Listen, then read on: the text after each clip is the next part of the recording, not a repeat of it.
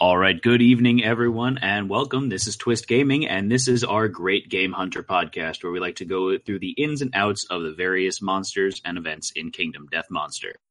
This evening, we will be doing the podcast with myself. I'm Matt, and I am joined here with Josh and Fen. Say hello, guys. Hello, everyone. Hello, guys. So this evening, we will be talking about the Hand and the Kingsman, a double nemesis adventure for this evening. But just first, a little thing to mention. We are currently streaming live on Twitch, so we're going to be taking a few questions here and there from chat. So that's where those are coming from. And also, I'd like to point out that this week's broadcast is being sponsored by BC Games Company. So go check them out. They have their game, Gunslinger, currently available, and Gambler is going live on Kickstarter shortly. And also, just as a reminder for you guys, we have Mr. Fen here is doing a raffle with us. So for $5, you can purchase a ticket. And Fen, do you want to tell them what you're giving away for the winner? Some harsh language and a lesson in life.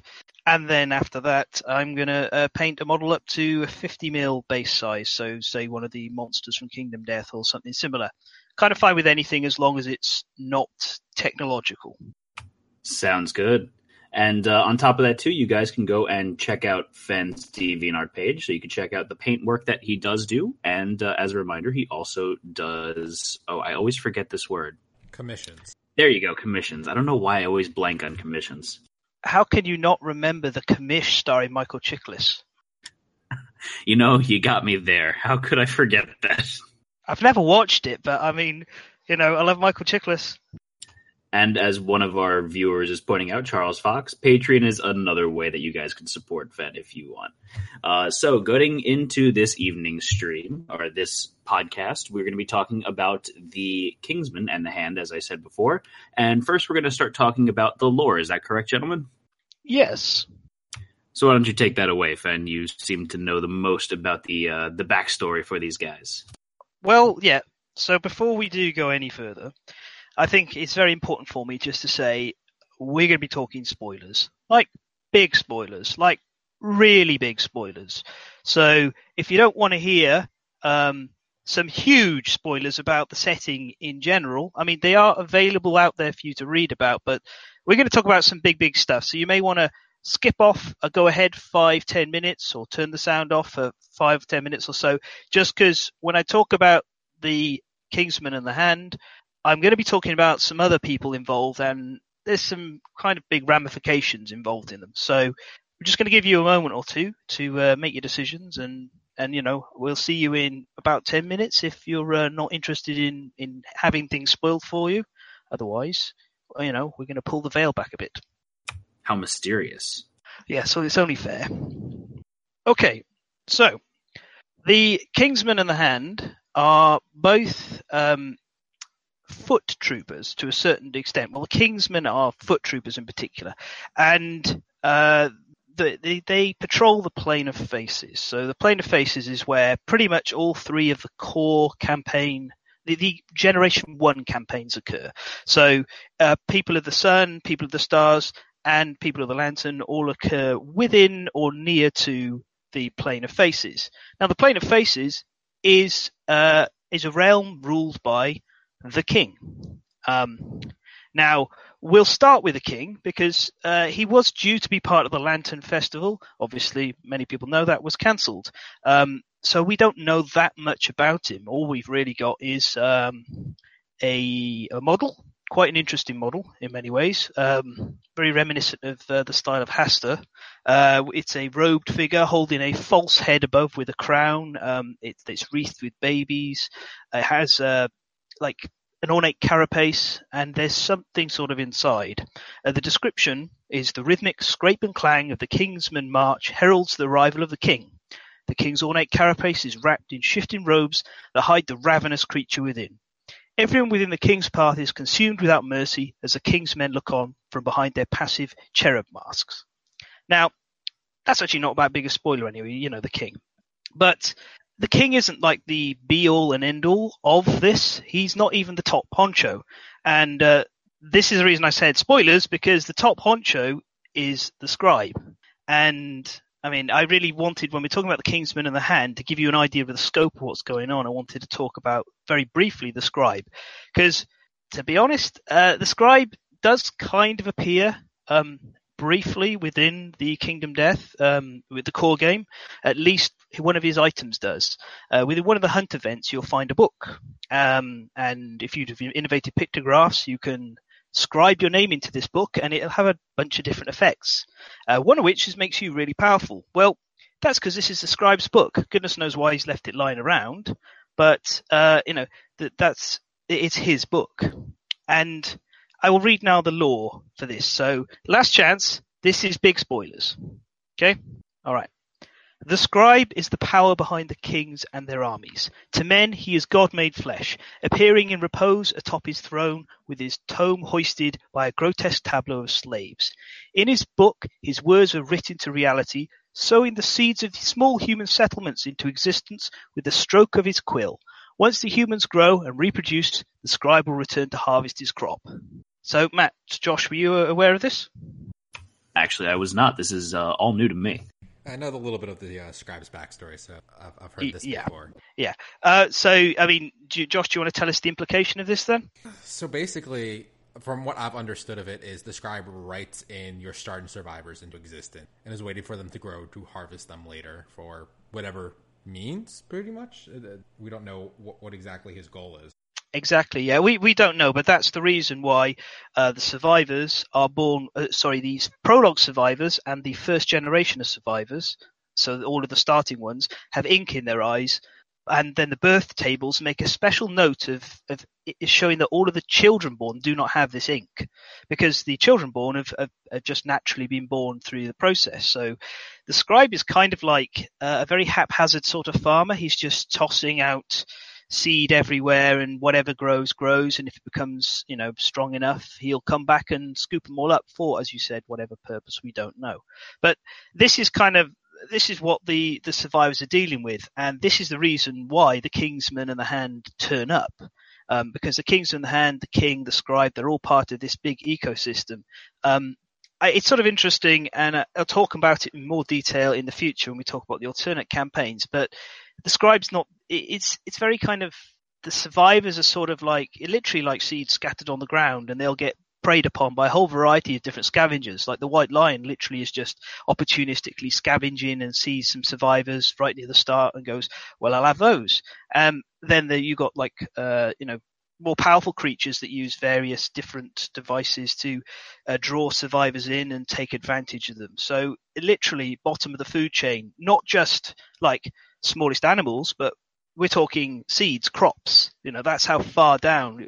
The survivors in this game are not even equivalent to small animals in our world. They're equivalent to wheat. That's interesting, going back to what you said about the ink in their eyes. I never actually put that together before. I just thought that was a weird description, but I don't know, it kind of brings things full circle for me. That's really cool. Yeah, everything has a bit of a purpose to it. I mean, there's a lot of stuff need to be connected, but we're pretty much close to done. But before we do, I'll just talk briefly about the Kingsman, and then we'll talk about the Hand. So the Kingsman, the description here is the Kingsman herald the appearance of powerful entities such as the Scribe and the King. From a distance, the strangely fashioned lantern halberds are growing harbingers of the mountainous king lumbering behind. And as we discuss further on, we'll find out how the Kingsmen come into existence, which is sort of quite an unpleasant experience in itself. And then you've got the Hand.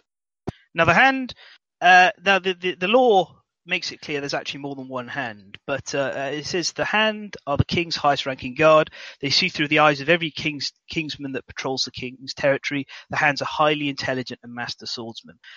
So they're equivalent to generals, but I don't think we ever really see what a Hand is truly capable of. I'd also argue that theoretically, within your timeline, every encounter you have with a Hand is probably the same Hand coming back again and again. So this is sort of things to think about with regards to how the Kingsman behaves and how the Hand behaves in what they're trying to do with regards to the King and the Scribe's goals. So yeah, there's this ecosystem of these four characters, and they're all kind of responsible for at least the survivors within the plane of Faces first appearing. And with that, I think we're through the spoiler section. So, Armored Strangers? All right, let's go to Armored Strangers. Matt, you want to take this? I need to pull up the image files really quickly. They don't seem to want to load for me right now, so maybe you want to take that over, Josh. Sure, not a problem. So the Armored Strangers, this is the first time in your settlement you come across the Kingsmen. You are visited by enigmatic figures, fully enclosed in armor. They march silently through the settlement. The only noise is the metallic clang as they pause before each survivor and tap their lantern halberds against the ground. The survivors have no choice but to helplessly await their mute deliberation. Can't even say it. Deliberations. And then you do a count of the settlement. Depending on how many people you have, different things happen. And here it's actually beneficial for you to have 7 or less survivors, because then they do a supportive action, whereas if you have 8 or more, a destructive action happens. Yes. However, with the supportive action, Armored Strangers is added back to the timeline, so it's just going to keep coming around until it destroys some stuff for you. So in the end, it's going to be bad for you. It's just a way to boost you up a little bit in the beginning if you have a fairly low settlement population. Yeah, this sort of exists as kind of a check to stop growth too much, mechanically anyway. And also, this is, I think, a better way of introducing a nemesis when compared to the Butcher. As we discussed the Butcher previously, one of my complaints was it would be nice for him to have had a short story event occurring right on the timeline year where he turns up. Well, you get more of a bit of advanced warning about these guys. And lore-wise, at this point, they're kind of pruning and trimming and trying to not let the settlement grow too fast or too quickly. It also sounds like they're trying to help grow the settlement if it's having trouble and it's a little smaller. Yeah, they seem to have a plan of how big they want the settlement to be at this stage. So you guys want to go over what the options are for the supportive and destructive actions for the dice rolls? Yep. So for the supportive action, if you roll low, 1 through 3, a survivor's ears fill with a painful static. Random returning survivor gains a random disorder. Not too terrible. 4 through 7, armored strangers dump a mangled, unidentifiable corpse on the ground, gain 3 basic resources. So the resources are always beneficial, especially 3 of them early game. And then 8 plus, the armored strangers haul in a massive, bountiful beast corpse. The survivors wonder at this boon, gain 6 random basic resources, and departing survivors then gain an additional +1 survival. So 6 resources is really awesome early game for you and a good way to boost up your gear production. Absolutely. It's worth as well noting, I think this table is slightly incorrectly ordered, because if you look right at the top, you'll see finally one of them drives a lantern halberd into the ground. They leave without a word, add the guidepost innovations to the settlement. I think that should probably be at the bottom of this, following everything else. But that's the last thing they do is they leave the guidepost. Yeah, it doesn't make sense for them to throw the guidepost in the ground and then leave, and then all of a sudden good things start happening for you. But I can see where you're going with that. Yeah, I imagine that's going to be caught in the 1.5 update and moved around. If it hasn't been, I should probably add it to the list for them to spot and change. So, on the whole, it's not too bad, this lot. So do you want to talk about the guidepost a little bit and what that is? Shall we do the destructive actions, because that also includes the guidepost, and then we will talk about the guidepost. Okay, let's go over destructive actions. So for the destructive actions, the strangers finish their count and draw their blades roll on the table below. With a 1 through 4 roll, so a nice low roll, you get -5 population. The armored strangers wantonly execute the survivors. You may resist to avoid the loss, and resist is a separate action that is off to the side. And that is, you rise up, stop the settlement phase, and prepare to depart for a special showdown against the Kingsmen. After the showdown, resume the settlement phase, do not gain endeavors, draw a settlement event, or advance a lantern gear. So it's basically an immediate showdown with a nemesis that you can do to try and resist losing that 5 population. And yeah, this is something you generally don't want to do because of the way Nemesis mechanics work. If you resist here, you'll face a level 1 Kingsman, which, to be honest, in the year that Armor Strangers turn up, which is Lantern Year 6, am I right? I believe so. Yeah, well, it's really early to have to face a Kingsman. And then even worse than that, when the Kingsman encounter turns up, it's going to be level 2, and the level 2 Kingsman is quite a ramp up. So you really don't want to resist, but I can see when people first play and they go, I suffer 5 population, or I can resist and just lose 4. So bit of a steep learning curve there. Absolutely. And then with a 5 to 7 roll, the bravest survivors are rounded up. Select the survivor with the highest courage and execute them, all of them if there's a tie. And again, you may resist to avoid the loss. Following that up, an 8 to 9 roll is the strangers destroy a random innovation. So you basically lose an innovation, and you can resist to avoid that, which I really don't see the need for that. And finally, on a 10 plus, they jam the guidepost into the ground, but impale a survivor on it as a reminder. So you're going to lose one population, and you get the guidepost, and you can't even resist that. Yeah, it's not too bad, that one. There's almost always some... I was just saying, there's almost always some pleb you don't mind sacrificing to a role like that. Exactly, but yeah, something to keep note of here is if you have 8 or more population, you're probably going to lose someone, at least one person. Yeah. All right, so after Armored Strangers, what are we going to go into next, guys? Well, I think it's worth just quickly discussing what this kind of means for how you play the early game in People of the Lantern, because you've got to make a bit of a decision on how you're going to handle your population. Maybe circumstances will get ahead of you and you will lose so much that you hit into the supportive action regardless. But if you've got some control over it, you sort of want to think, do I breed at this point, or do I hold at 7 survivors, which can be risky and scary. So it's kind of interesting to consider that. I mean, what do you guys do when you're approaching Armored Strangers and you're hovering around this threshold? Or do you think about it at all? Yeah, I definitely agree with you there. If you're hovering around that 7 ballpark, it would be beneficial to, for example, let's not spend all of our love juices to try and trigger some intimacy and get some babies, because we can just put it off for another year, and then we'll be really beefed up by the time the Armored Strangers comes around in 4 years later down the timeline. How about you, Josh? Yeah, also depends what you're playing. If you're playing like Protect the Young or Survival of the Fittest, that also makes a really huge effect of how you kind of play this. Because if you're doing Protect the Young, you probably have a ton of population and you kill them off anyway, and it's not the biggest deal. But Survival of the Fittest, your population is limited, so you probably want to keep it low. Here's a hypothetical for you. You've got 11 population and Armored Strangers is coming at the following year. Would you consider going out on a hunt and deliberately tanking 4 people? I'd say no way, because even if you do get to the supportive action with purposely sacrificing 4 people there, then in 4 years you're just going to get it again, and it's going to be destructive this time probably. So you're going to lose people eventually for it. So if you're going to lose them, you might as well just lose them to the destructive action and get it out of the way. Yeah, I agree. I don't think I would actually ever tank a fight for any reason, almost. It just doesn't feel the right way to play Kingdom Death. Funnily enough, a lot of people do it against Nemesis, though. Nemesis? But yeah, I don't think that we've ever actually purposely tanked a fight, have we, Josh? No, we've never sent... We might have sent the B team out, but not like in prep to fail. It was more like we have 1 or 2 people that we just don't want them to die in this fight. Not that the whole team would die, just we don't want those people to die in the fight, and they have a higher chance. That's the most we've ever pulled back from. You know why that is? It's because you're not a bunch of whiny little losers. I was going to say because we're stubborn. All that. Well, I guess Guidepost then. All right, so Guidepost. This is innovation that you get. It helps all departed survivors get a +1 survival. And this also interacts with the Mist. Is that the right name for the settlement event? The Clinging Mist. Yeah, the Clinging Mist. If you have the Guidepost, it lets you not be able to do some really cool stuff with it. So It's kind of a hindrance sometimes. But other than that, as an Endeavor action, you can try to pull the halberd out of the ground. You need a 12+, and you add your natural strength. So it's a little hard to do, especially early game when you only have maybe +2 strength. So you need a perfect 10. Later on, it's not as bad, but it's actually once you pull it out, you get this really awesome piece of gear.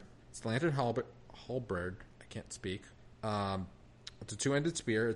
It's got reach 2. It's irreplaceable and it's unique. And after attacking, if you're standing, you may move up to 2 spaces directly away from the monster. It's a speed 2, 4+ accuracy, 7 strength. Yeah, it's a top tier spear. Like probably the best spear in the core game. Lantern Glaive comes close, but it has early iron. Yeah, I like Lantern Glaive only because it's also axe and spear. I like the dual weapon. But yeah, Lantern Halberd is... Oh yeah, it's definitely a solid weapon. I mean, the 4+ accuracy is what really makes it appealing for me, but 7 strength is pretty handy as well. All around solid weapon and reach 2. Yeah, I basically lie on the side of you try and rip the Guidepost up as soon as you can do it with a reasonable amount of success. If you've got about 4-5 strength, I think, which is very difficult to achieve. 4-5 strength, I think it becomes worth doing. Yeah, I agree. I don't think it's worth it unless you're like playing Survival of the Fittest and you have a bunch of endeavors left over because you're not making babies, and you could throw some endeavors around just to try. I wouldn't do it till you actually have someone with like 4+ strength. Yeah. In general terms, I want to get rid of the guidepost because if Clinging Mist turns up, that's when your campaign generally has the best chance of a success. But there's also like Lights in the Sky and stuff that could help with this and make it a little bit easier. Some other events that could possibly help sway it. Yeah, but on the whole, I think ripping the Lantern Halberd up and not having the guidepost is a bigger benefit than the +1 survival for departing that the guidepost gives. That and also lets you do a new game plus if it's gone. Yeah. All right. Anything else about the guidepost? No, except I don't like it. Oh, well, how do you really feel about that, Fen? It's kind of meh. Actually, it's because I love a Clinging Mist, and I don't want to lose the opportunity to New Game Plus ever. It's so useful. Absolutely. The New Game Plus definitely adds a lot of interest as well as fun replayability to that same campaign, drawing it onwards, as Josh and I have experienced before. All right, so now that we've gone over that, we've gone over how the Kingsman shows up, let's talk about some personal experiences with it. So, Fen, how do you feel about your personal fights with the To be honest, I've never lost a fight against the Kingsman, although I have definitely fought it less than you guys. I get why people are so concerned and have so many problems with the Kingsman. It is a very tough fight, especially scaling like level 2 and level 3. I fought those a few times near the end of the timeline in People of the Sun, and they are astronomically powerful, easily the most powerful of the Nemesis encounters out there. It's an interesting fight in some ways. It also, even the level 1 can feel really unfair at times, like really, really unfair. It's okay. It's sort of like, I don't think it's as good as the Butcher, but it's more interesting than the Hand from a mechanical standpoint. I have to agree. I mean, the Kingsman has some really... When you go into the fight the first time blind, he does a lot of cool things, but then once you understand him, he starts to get a little boring, and it's just like, all right, I know he's going to do X, Y, and Z, and it's really easy to counter everything once you know what to do. So, like, don't leave anyone on the ground because he could just automatically kill them. Bring a shield for his trap guard and stuff. Like you can almost make him completely neutered if you just know how he works. Matt, what are your thoughts? Oh no, I think the Kingsman's got him. Was he lying down? Apparently he's having some mic troubles. So, Fen, would you agree with me about how he reacts a little bit? Yeah. I mean, as we go through and talk about the AI cards and the hit location cards, we'll sort of discuss in more detail, but I do agree that he's almost a little cheap, I think. Is that fair? I think that's fair. Yeah, I think I'd have to agree with that. I'm back, by the way, guys.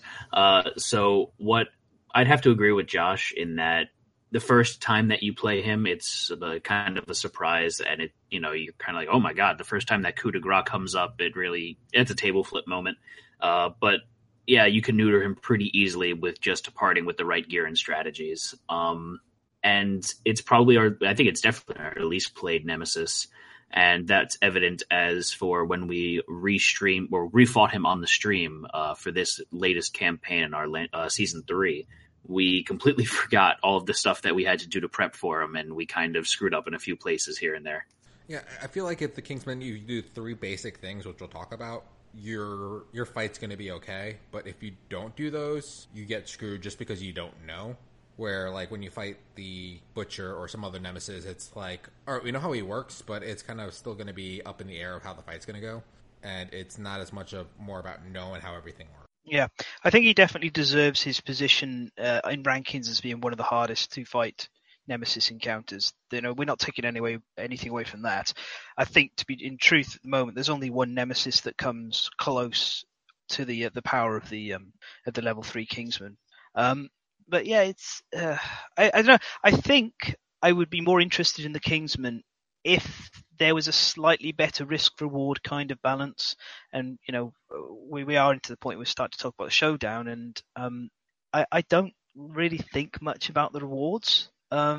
Really, you compare it to most of the other Nemesis encounters, and a Nemesis encounter can always feel kind of bad, especially for newer players, because they're like, well, I don't get any resources this year. I don't get anything. And that's not what Nemesis fights are about. But this is one of those Nemesis fights that kind of punishes you for beating them, which it can make people feel quite bad when you don't realize what's coming or how to counter it.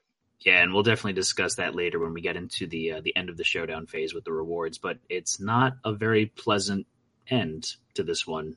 Makes you kind of hate what you do have to do to him. If you do it right, it's really interesting and it can do some good stuff. But yeah, it's anyhow. Should we get on with the AI cards? Yeah, let's go on to the AI cards. So I'm going to start off with, we're going to go over the traits for level 1 Kingsman, just to get those out to see how everything kind of how his other cards react with him. So I'm going to start off with that. So a level 1 Kingsman has 10 basics, 2 advanced cards, 5 movement, 12 toughness, and he starts off with 5 traits. So first one up is Weak Spot, and he has -4 toughness from his blind spot, which is always nice.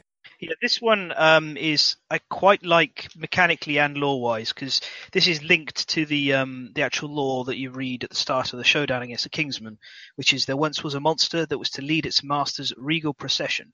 First, the monster came as a herald, then its hungry masters.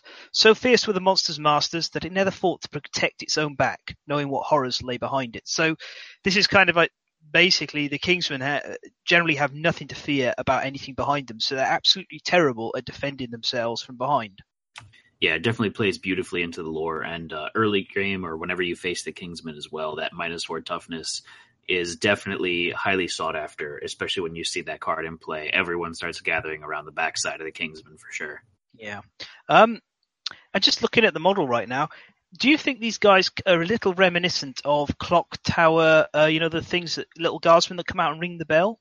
Yeah, they're a little bit like that. I also think like they're like the royal guard for, the queen and that kind of look to them. Well, the halbert's definitely like reminiscent of royal guards and watchmen and the like, yeah. This weak spot's also the one that crops up on the Beast of Sorrow, isn't it? Yes, it is, which makes him so easy. Yeah. All right, so next up we have King's Combat as other trait. So at the start of every monster's turn, he's going to perform basic action.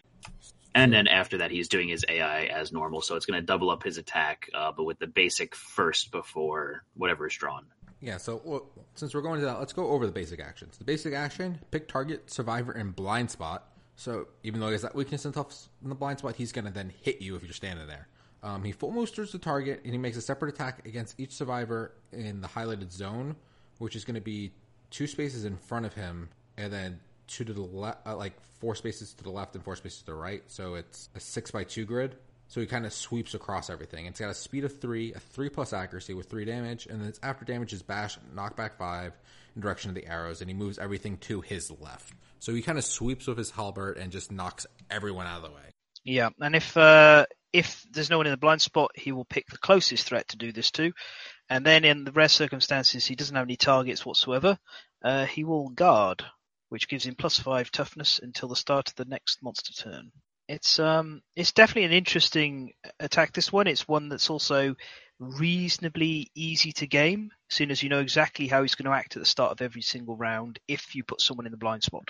Yeah, I think it's easy to gain, and you quickly learn that you don't want to group together too much, so you need to keep yourself a little bit separated, and you need to have someone kind of be the target for this, so they know what they're doing. Yeah, it's almost a spoiler for some of his other attacks. It kind of warns you what he's going to do in advance.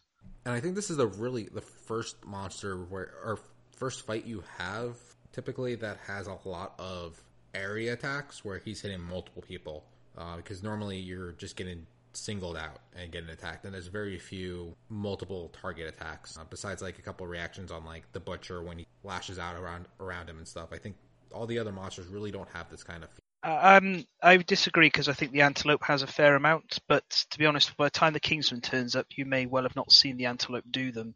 The Antelope kind of does a run in a straight line, though. It's not much of a... No, it has the attack where it rampages, hitting everyone in quite a large area. Oh, yes, yeah. Yeah, there's a couple weird... yeah. Yeah. I get what you're saying, though. You're saying the Kingsman really uses heavy amounts of area effect attacks. Yes. As we go through the cards, we'll see how much he actually does that. All right, so next card up is the Battle Tempos. So this is a Survivor status card, and it's just a little card you have, and you archive this tempo once you get the King's Step Secret Fighting Art. Do you want to talk about this a little bit later, or go into that? We'll talk about it when we talk about battle pressure. Okay, which I think is actually up next. That's in the hit location deck. Well, there's King's Aura, so I don't know if we want to talk about battle pressure now or till then. So the battle pressure... We'll talk about it all together because it's really hit location stuff. So we'll just mention the King's Aura now. Okay, so yeah, we have the King's Aura. It's at the start of the monster's turn, whether the hit location deck is shuffled, or whenever the hit location deck is shuffled, you place the 3 battle pressure hit locations on top of the hit location deck. So his top 3 cards are always going to be battle pressure cards, for the most part, at the beginning of the monster's turn. And we'll talk about that more when we get into the hit location. And then the last one is the outfighting. So this gives the Kingsman's reach, and it kind of just explains how that works, how he goes up to a survivor, then he jumps a space back to actually attack him. So he has a little bit more range on him, and he can actually, you won't be adjacent to him. Yeah, when you get into the nitty-gritty of how this one interacts with some of his abilities, it's a bit of a mess, actually. There are certain interactions with the AI cards that cause problems in how this works. So you do have to use a bit of common sense when using the Kingsman, because otherwise occasionally positions himself in a way that he won't attack anyone, even though he should. Yeah, and also makes it so how this works from how I understand it. So if he goes to do his basic attack, he turns around and then he jumps a space back. So if anybody was behind, one spot behind the blind spot, they wouldn't actually get targeted by his. Yeah. There's also sort of problems with when you move a monster one space away, typically the monster turns in that direction it's moving, which obviously is not how this is supposed to work. Yeah. Yeah. I mean, if you do this exactly as rules read, if you start turn adjacent to the target and it targets a monster, adjacent to the monster it targets you, he turns away and he's facing the wrong way and then he can't target you with his attack. So common sense needs to be applied with this card.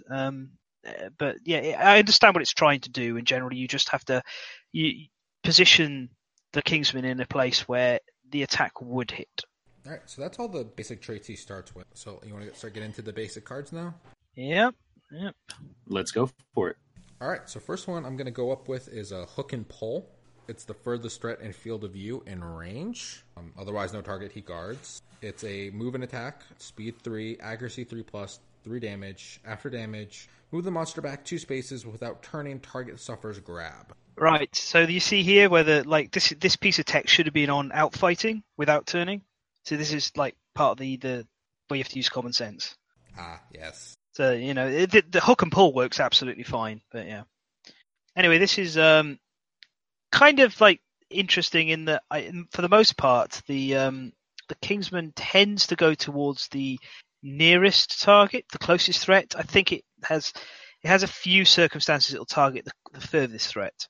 I'm actually of the opinion when you fight the Kingsman that you all kind of hover around the same distance, so you have more choice over who he's going to target and get the right target each time. Yeah, and it seems like the hook and pull is his option of an attack where he gets to pull another person closer in, so when he does his sweeping basic action, he can hit more people. Yeah, I think it is supposed to stop like a survivor who's sort of sitting back and doing support actions or shooting with a bow, and drag them into somewhere where normally they have less armor, so they'll be in a more dangerous situation. But to avoid that, you all stand at the same distance as the tank. Absolutely. And yeah, there's only 2 cards that actually target furthest threat. Everything else, so it is one of the few. There is 2 hook and pulls in the AI deck. Indeed, yeah. So right. Next up, we have Spear. There's also 2 of these in the AI deck. It's closest threat in field of view and range. Full move towards target. Make a separate attack against each survivor in the highlighted zone. So it is the 2 spaces in front of him, and then it goes out 4 spaces in front of him. So he's just putting out his spear straight in front of him. It's a speed 3, 3+ accuracy, 3 damage. After damage, gain -1 movement token. Yeah, I find this one image-wise kind of funny because when you look at the Kingsman, he's not much larger than a normal survivor. That's a heck of a large area he's hitting with his halberd. He's sort of jamming it in the middle and wiggling it back and forwards, like from side to side. I think really what he's actually doing is sort of leaping into that space and then sort of pulling back. I guess this is quite anime with the way he'd be attacking really, or something along those lines. The -1 movement is, I think, can be problematic if you get hit by this on the wrong characters. On the whole, though, I mean, apart from the fact that it hits as hard as just about all of his other attacks with that 3 speed, 3+ accuracy, 3 damage, it's pretty standard. Other thing to note is when we talk about the level 2 and level 3, that -1 movement token matters more. As Yes. The level 1, it does not matter as much. And yeah, it's kind of fun. Like if you think of each like D&D style, that each square is like 5 feet. He's hitting like 30 feet in front of him with his spear. Yeah.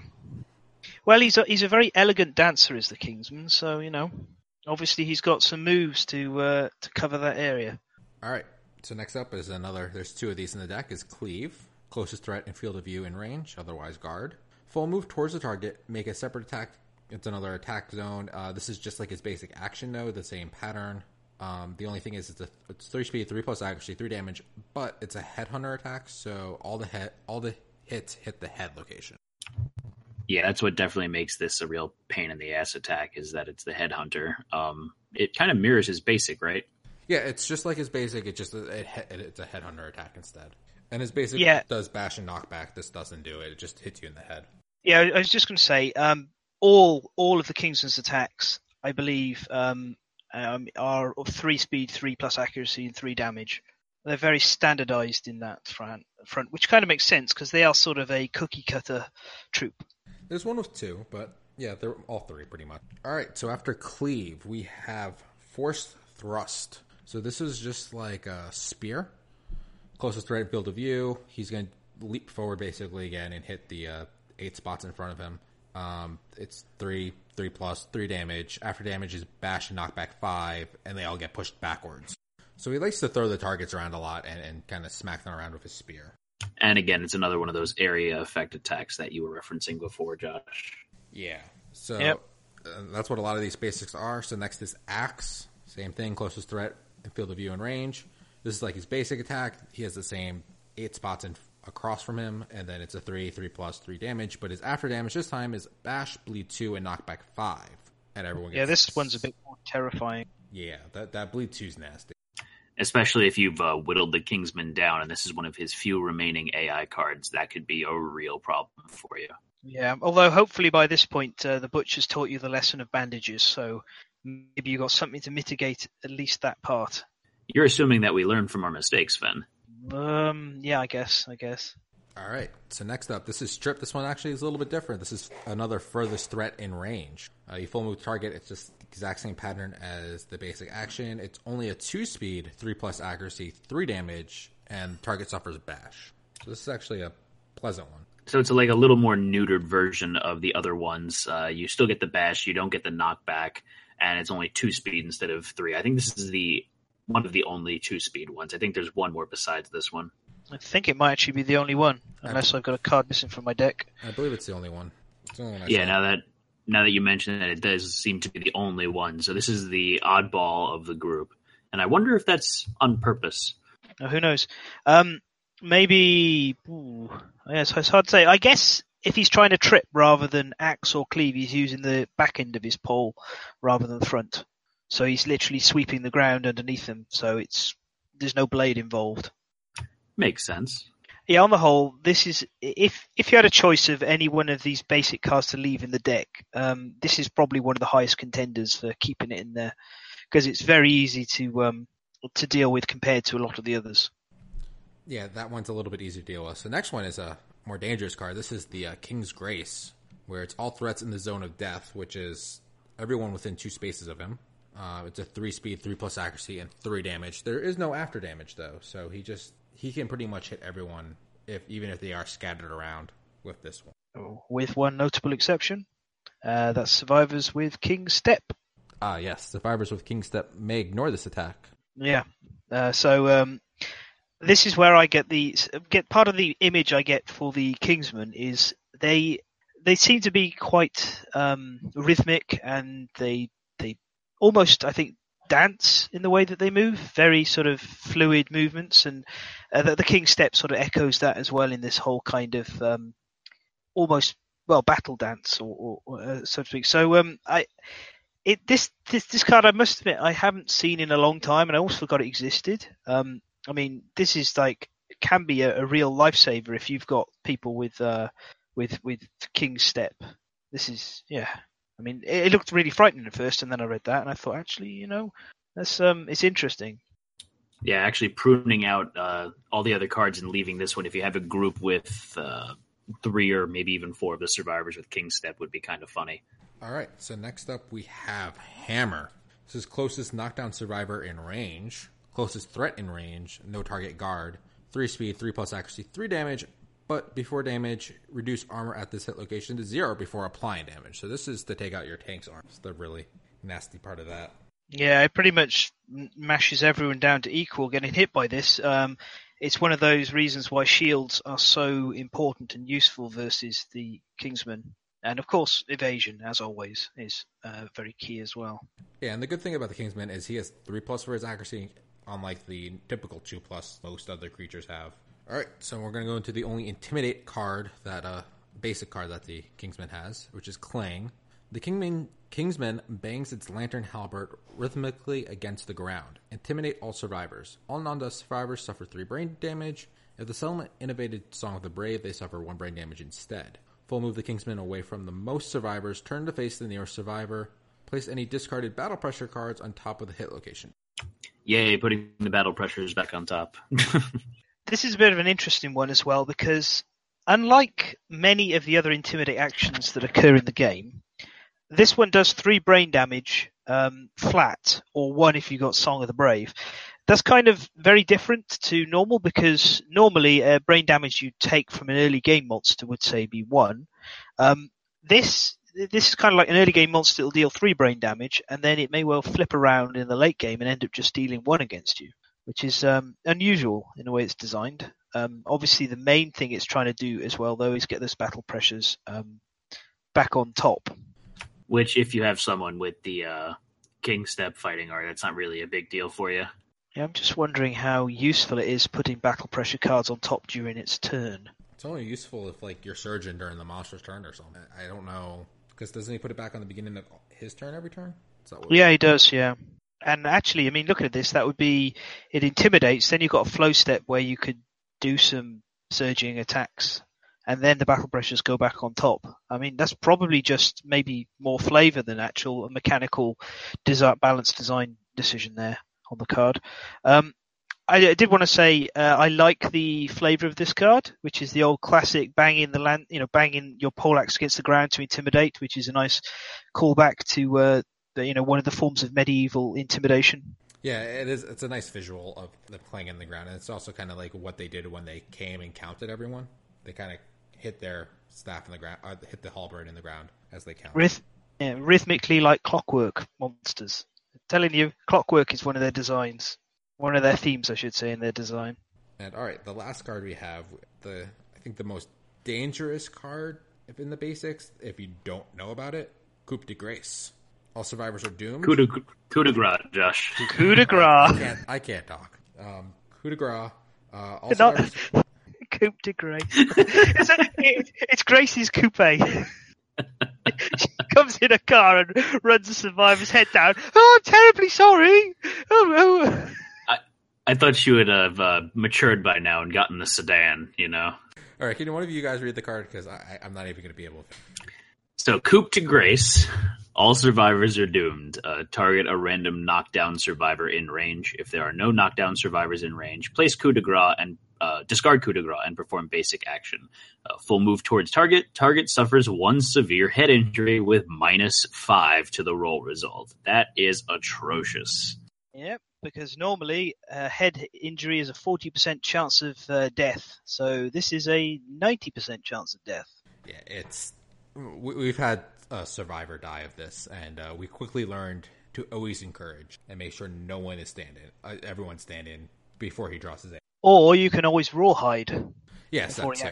Which I would recommend. But yeah, it's this is part of why I said at the start I think sometimes the Kingsman's a little cheap, because this is one of those it just becomes something you have to manage once you know it's coming, but that first time it happens, it can be horrific. And it's also, you don't take survivors with broken jaws in against the Kingsman at all. Yeah, very true. Yeah, I was just checking. The nicest thing that can happen to you from the coup de grace is you can no longer use or gain any survival. It's permanent, and you gain a bleeding token. So that's your best option. Is basically you're retired. Yeah, that's one card you want to get rid of quickly and make sure everyone is standing, so he just does another basic action. Yeah, otherwise Grace is going to turn up in her car and whole hell's going to break loose. All right. So ready to get into the advanced cards? Oh, absolutely. All right, let's go to King's Axe next. This is closest threat in field of view and range. Full move towards the target. Make a separate attack against each survivor in the highlighted zone in the order indicated by the arrows. I'm not even going to try to explain the range of this. It's almost within 2 spaces besides the blind spot, and then kind of like fans out from there, so the 4 spots in the row after that. And he goes from his far back right and swings all the way around. It's a 3 speed, 3+ accuracy, 3 damage. After damage, bash and knockback 5 in the directions of the arrows. So this is go on. This is similar to his King's Grace. That all around him, it's just a little bit less area of attack, and the King Step doesn't help you here. What were you going to say, Ben? I was going to say this is like it's kind of an interesting attack in many ways. Hard to control properly, but you can you can game it if you know it's coming by sticking one person in the blind spot and having the others in his front facing. So you'll turn around to deal with a person in the blind spot, and then you'll maneuver according to those annoying, crazy rules on his outfighting card, and then attack. So you can game this one to make sure only one person's hit if you know it's coming. Which by now I hope people are understanding why Rawhide is so damn good. Because understanding that this attack's coming can really change it from being, oh crap, everyone's getting hit, to, oh, that's not too bad, my dude with the shield has taken 1 hit, you know. All right, and then the next card is he doesn't have many attack cards in his advanced deck. Next one is Perfect Thrust. The Kingsman grabs the hilt of his sheathed sword. All survivors are doomed. Pick a target in the perfect position and place the monster adjacent to the target. The target suffers 3 severe injuries to a random hit location.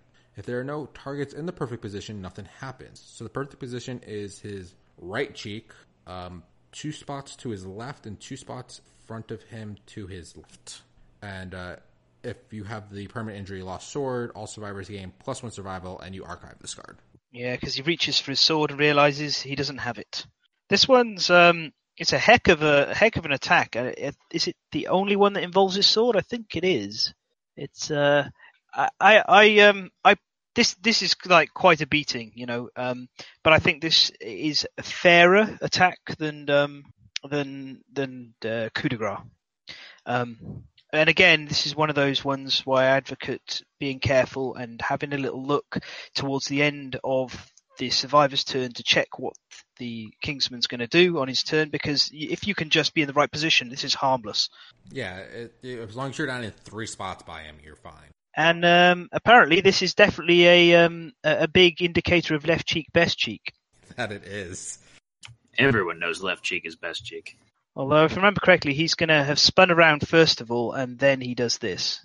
Yeah, so he's going to do his basic attack, hit anyone in the blind spot. So if anyone was standing in front of him, could now be in that spot. It's a weird combination.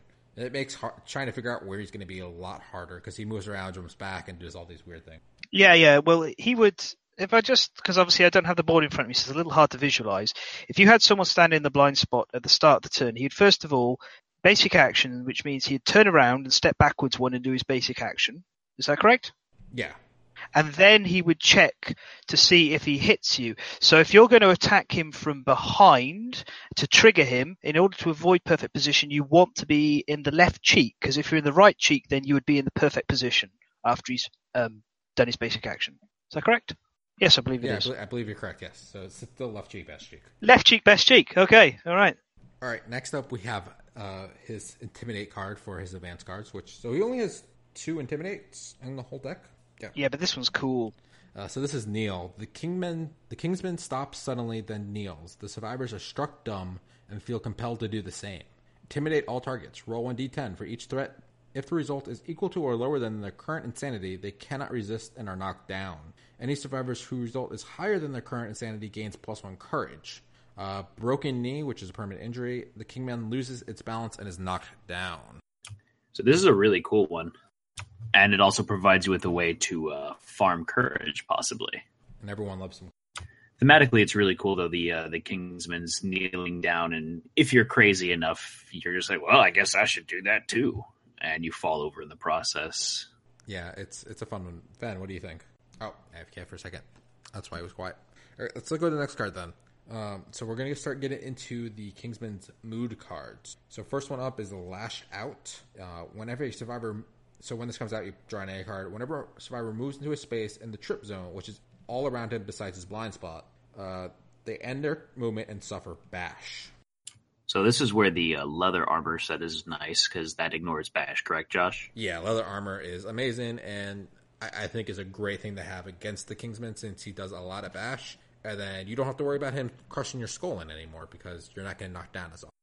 And also thematically, the only two spaces that are adjacent to him that are not affected by Lash Out are the two blind spot spaces. So he again does not pay attention to those spots.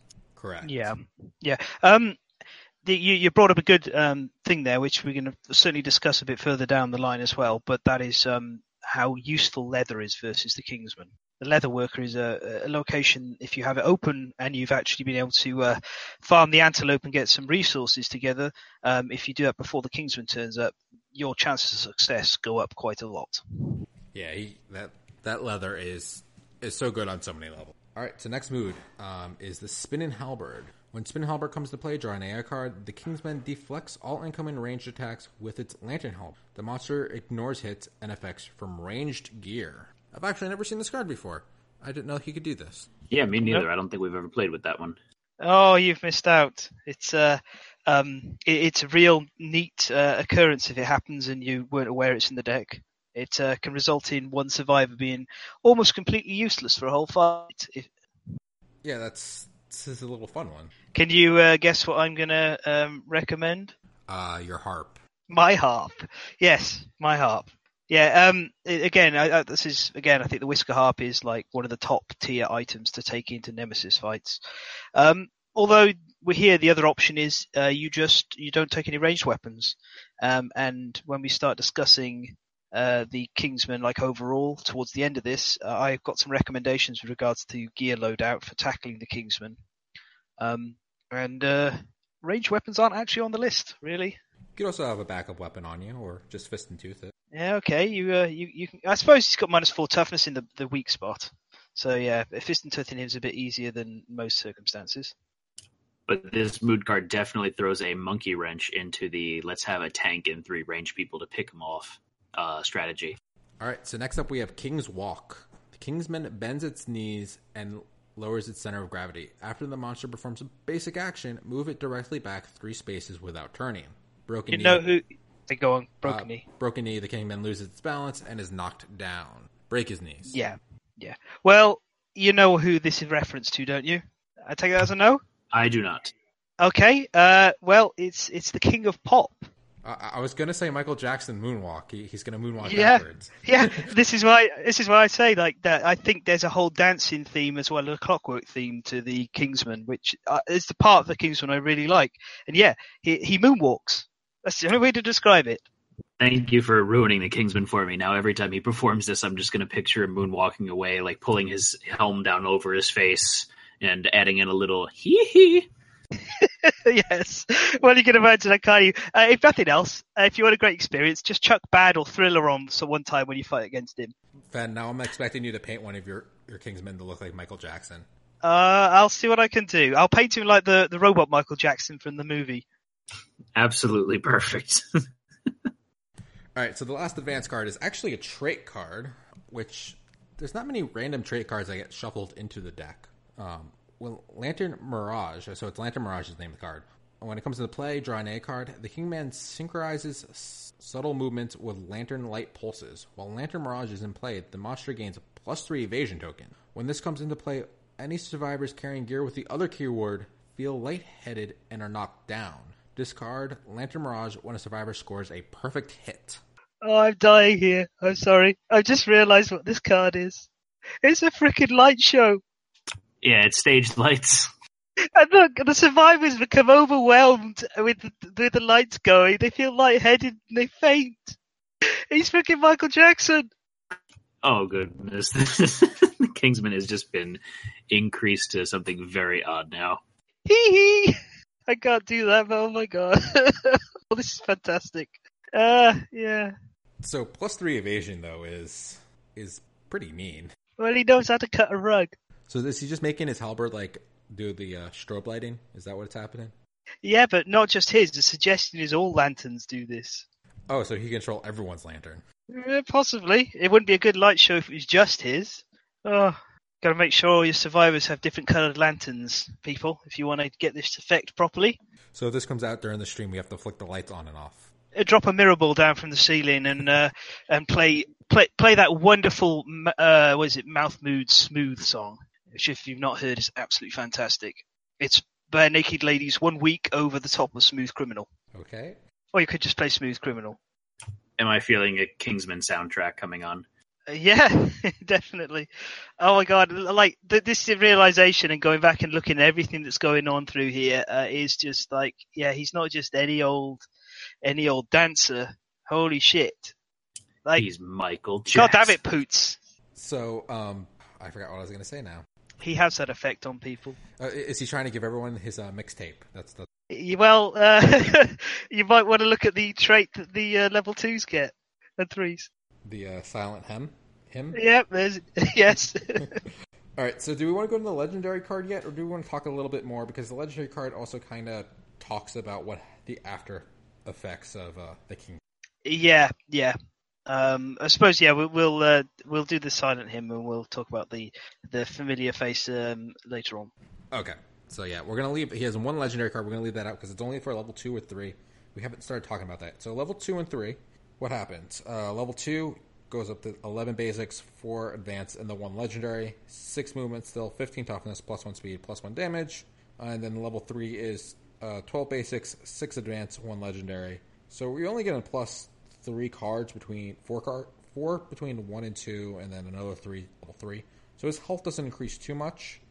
His movement is 6, toughness 18, +2 speed, +2 damage, and he also gets +2 accuracy. Yeah, the increase in movement stops you being able to kite him, which is something you can actually potentially do versus the level 1 with the right loadout. But it's a marked increase in toughness. It really is.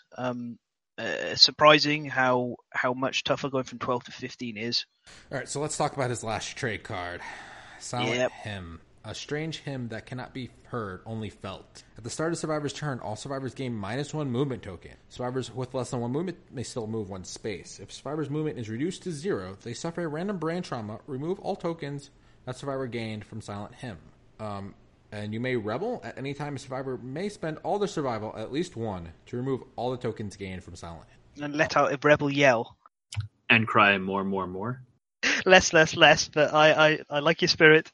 So level 1 has its got you with a coup de grace. I said it correctly this time. This is the got you in level 2 and 3. Is now you get slower and slower every round of this. What are you guys' thoughts on this one? I don't want his mixtape. I can't even now. I'm sorry, I'm dying here. This is so funny. I wish I could do a good Michael Jackson impression. I really do. That's ignorant. You're ignorant, fan. That's ignorant. But yeah, I could see how you're saying that this is the gotcha card of the higher level Kingsmans. I think we had this come into play a few times when we were playing him, and it makes it very hard to deal with him as you're getting pushed around and bashed around, and your movement is slowly decreasing every turn.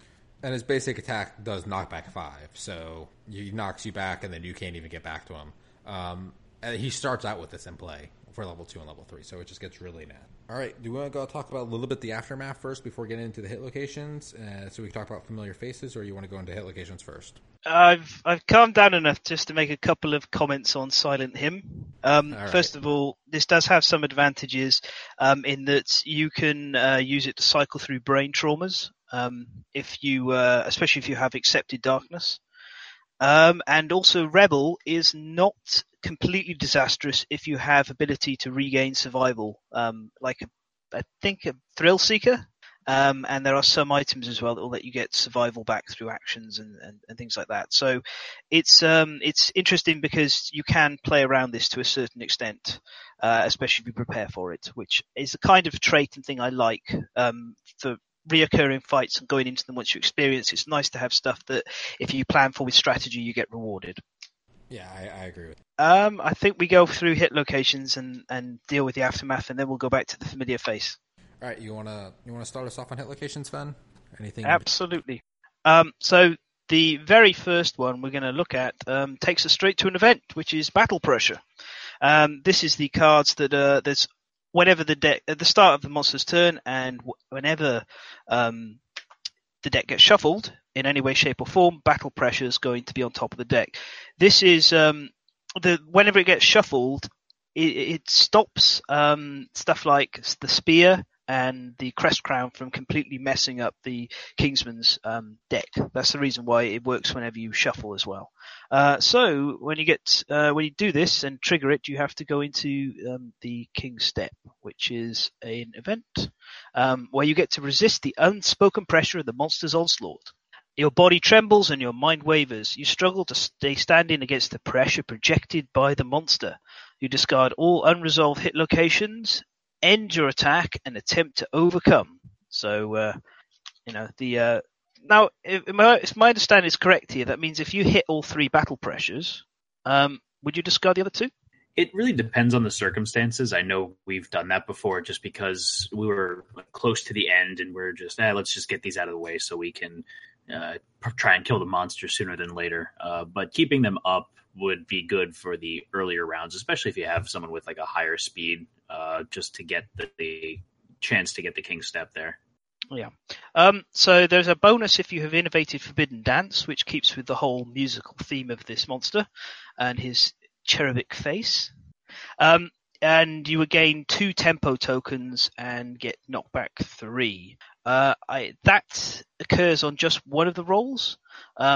But it's worth bearing in mind again that this is one of those areas where Forbidden Dance is more potent than it normally is. So you have to roll 1d10 on the overcome table, adding 1 to the result for each tempo token you have. So the more times you try and overcome the battle pressure, the better you come at it.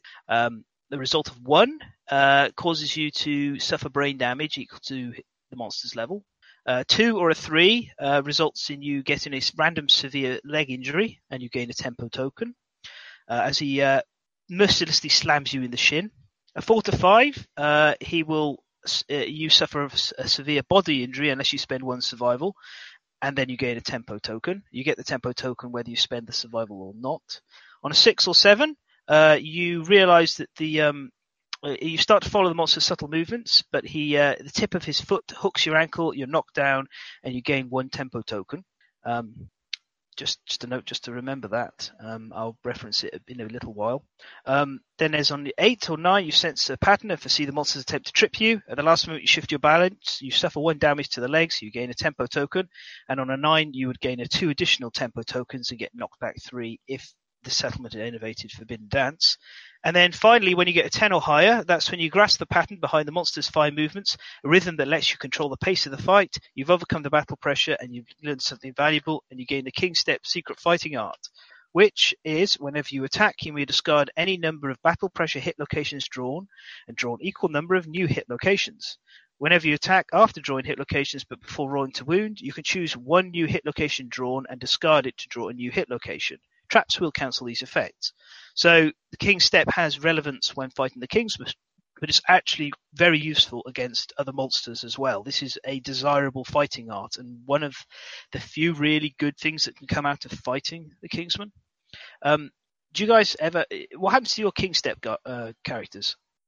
I don't recall the last time we actually got King's Step with one of our survivors. Oh, you're more brute force through the battle pressures, are you? Yeah, we tend to chop through them with someone with 3 speed and just kind of getting them out of the way, and then we deal the real damage with someone else. This is where we took the last time we fought him. We took the Vespertine bow and just shot all 3 of them off the top, and then hacked at him. Yeah. Yes, that's exactly what we did. Did he then manage to trip the person using the bow despite the long distance? I don't think that card ever came up. I mean the reactions on the battle pressure. Well, the battle pressure is only if you're adjacent. Oh, yeah. So you don't trigger them. You just get rid of them as if you do it from range or from reach. So yes.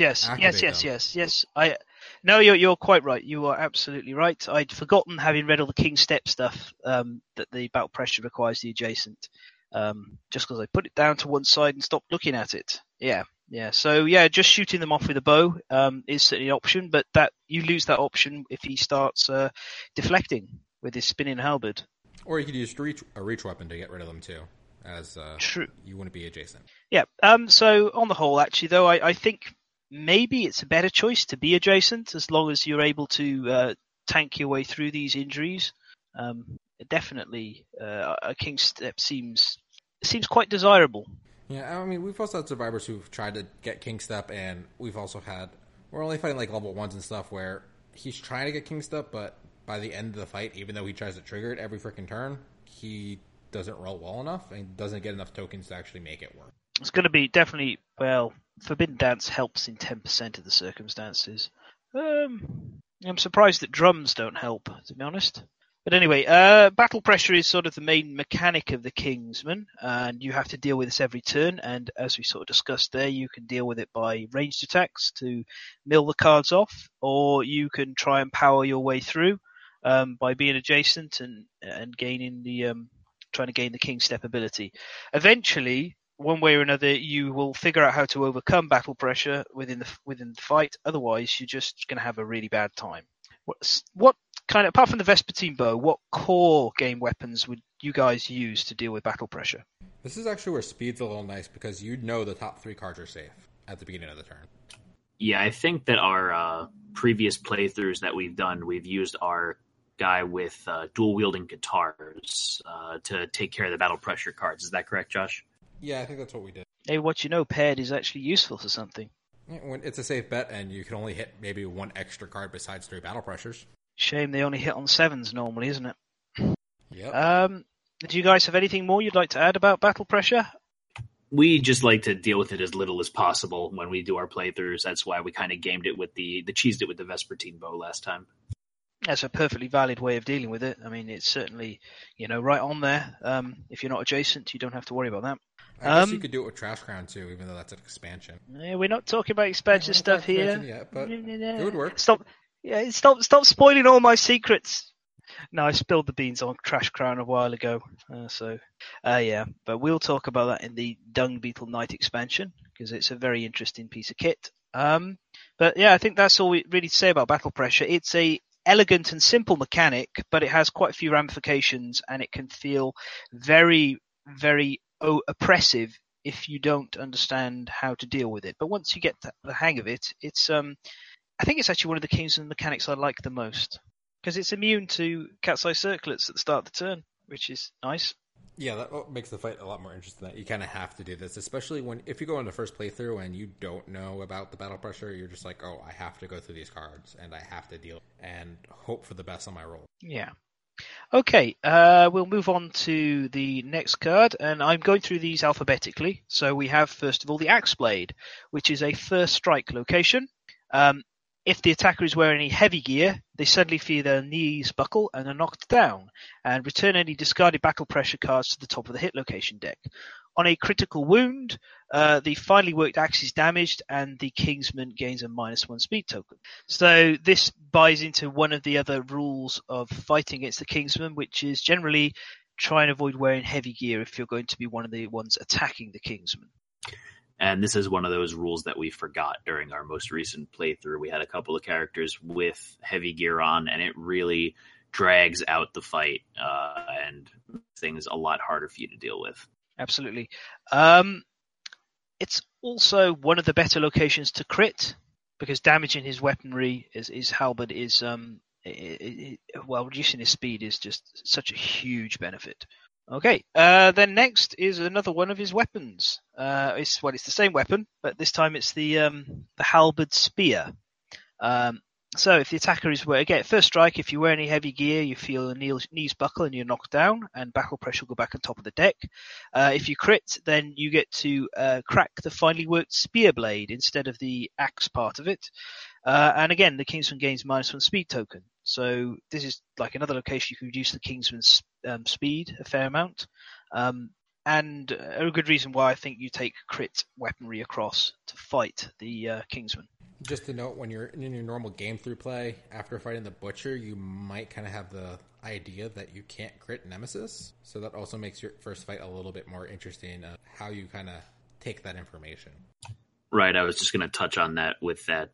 It's a departure from the Butcher in that he has, the one crit location, which is the updated Death Blow, and then this has quite a few. Yes, he does, yeah. And they're generally all quite good ones. Like this next one, which is the Halberd Handle, which is the third way that you can attack his weapon. He has a reflex on this one. You spend 2 survival to gain +1 courage and boldly deflect the halberd, or all survivors within 2 spaces of the Kingsman are knocked down. On a critical wound, the halberd handle splinters and the Kingsman gains a -1 accuracy token. Now, minus accuracy is incredibly desirable as well as minus speed, so this is another wonderful location to crit. And again, it's one of those few ways of gaining courage in the game. There's not a lot of monsters that give you courage easily. We talked about the Phoenix before, but it's nice to have a nemesis that there is some benefits to fighting the Kingsman. Okay, and now we basically have a big pile of bits and pieces of his armor that you hit. There's some similarities between some of these locations, so eventually you'll sort of get a bit of a theme. But the very first one is the Regal Back.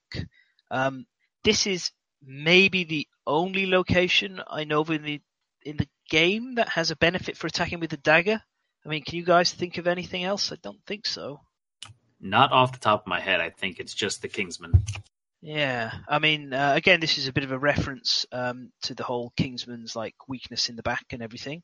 And to be honest, this is what I kind of hoped daggers would be good at doing in this game. When we talk about weapon types and further down the line, this is what I expected daggers to do, but they don't, except here.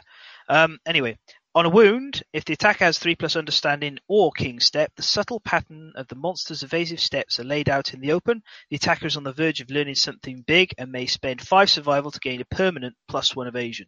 So this is not very likely in your first round against the Kingsman, but if you did choose to go against level 2 or I'm not really going to say level 3, but if you did choose to go against the high level Kingsman, this can be a huge benefit because gaining permanent evasion is massive.